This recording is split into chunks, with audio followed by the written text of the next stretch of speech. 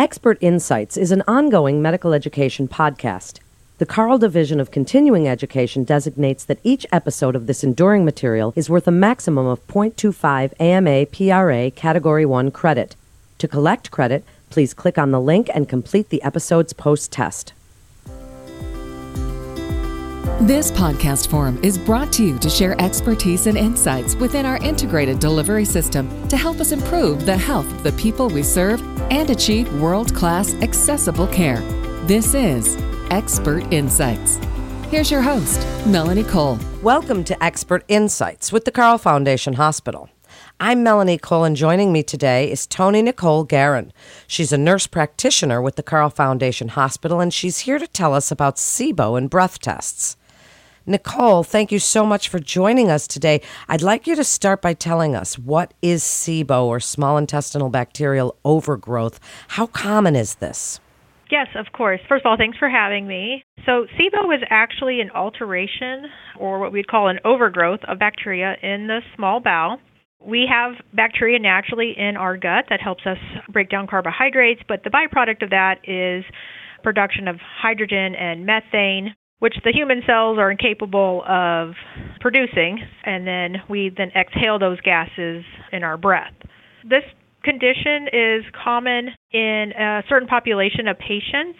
The most common population of patients we see this in is patients who have any sort of altered gut motility, so in our irritable bowel patients, in patients with transit issues, so slow transit constipation. We also can see this in patients who have had some sort of surgical alteration to their gut, such as someone who's had like a gastrectomy or bypass surgery. And then it's also common in patients with metabolic syndromes such as diabetes, immune disorders such as HIV, and then in liver disease patients such as those who may be cirrhotic or have fatty liver. Thank you, Nicole, for telling us about SIBO and what it is. Now tell us signs and symptoms. Tell us a little bit about what would send someone to their doctor to be checked. The most common symptoms that we see with SIBO are bloating, gassiness, postprandial abdominal distension or discomfort, and then it can also cause diarrhea or in some cases constipation. Some patients feel a loss of appetite, abdominal pain and cramping, nausea. In severe cases, you may have weight loss or nutritional deficiencies, and then also maybe some fatigue or brain fog. Wow. Well, a lot of those signs and symptoms, Nicole, sound like so many other intestinal issues. Tell us about the testing and what we're talking about here today, the SIBO test for hydrogen or methane. What is this test and who orders it? So this test is done in the office. It takes about 2 hours for the patient to complete. What we're looking for is a rise in hydrogen and methane after the patient comes in a fasting state. The day before the procedure, we have the patient eat a very bland diet. We usually recommend chicken and plain white rice. They have to have nothing but water 12 hours prior, and then the day they come in, they can't even brush their teeth with toothpaste. They can use just water on their toothbrush, but there's very strict requirements before this test so that the gut bacteria hasn't been stimulated in any way to give us a false reading. So the day of the test, they come in and we get a baseline breath. We simply have them blow into a collecting device, like it's a little blue bag, and they then take the breath from that bag and they put it into our machine that gives us the baseline levels, and we measure the hydrogen and methane. So after they do the baseline breath, there is an administration of a substance called lactulose, which is a carbohydrate, and that substance then gets the bacteria in the gut fermenting and producing their gases, and then every 20 minutes, for the next 120 minutes, we collect that breath, and we're looking for a rise in the hydrogen and methane. For the hydrogen, it's a rise of more than 20 above baseline, and for the methane, it's a rise of 10 at any point in the test. If we see those rises, then we do say that the patient is SIBO positive.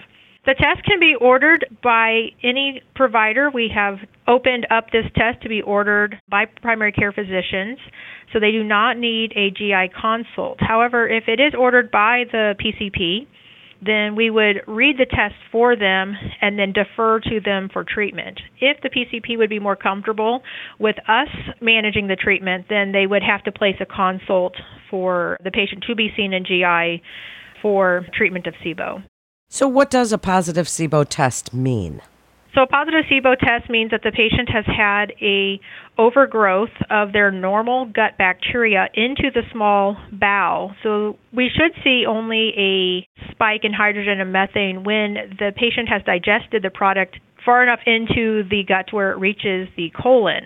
But when we see that early rise within that first 120 minutes, that means that it is being fermented in the small bowel, which indicates that the patient has an overgrowth of their normal gut bacteria up into the small bowel, which could then be causing a lot of their symptoms.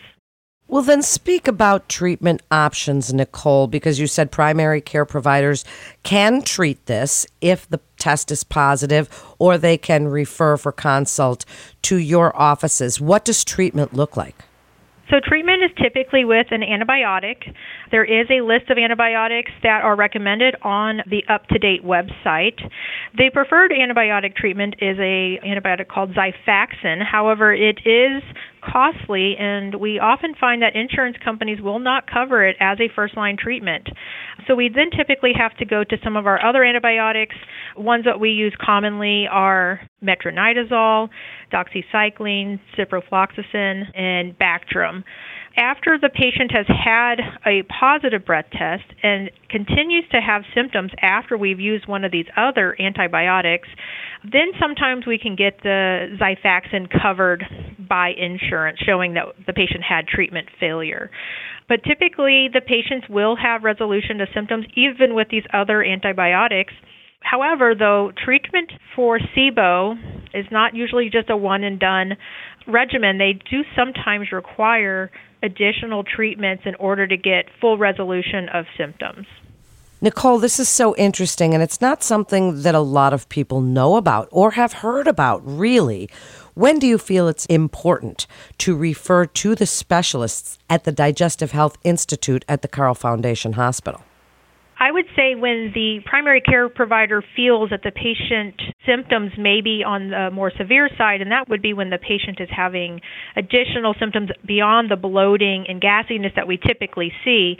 That would be when they're starting to have nutritional deficiencies or weight loss, or any other systemic effects such as the fatty liver, which sometimes can be caused by prolonged overgrowth of bacteria in the small bowel, causing inflammation.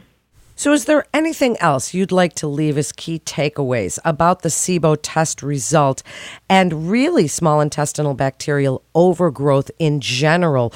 Kind of summarize for us and what you would like other providers to take away from this interesting podcast. I would like other providers to know that we do have a information pamphlet that they can order for their department to hand out to the patients. This can be ordered on Martin Graphics. This would be more for Carle providers who have access to Martin Graphics.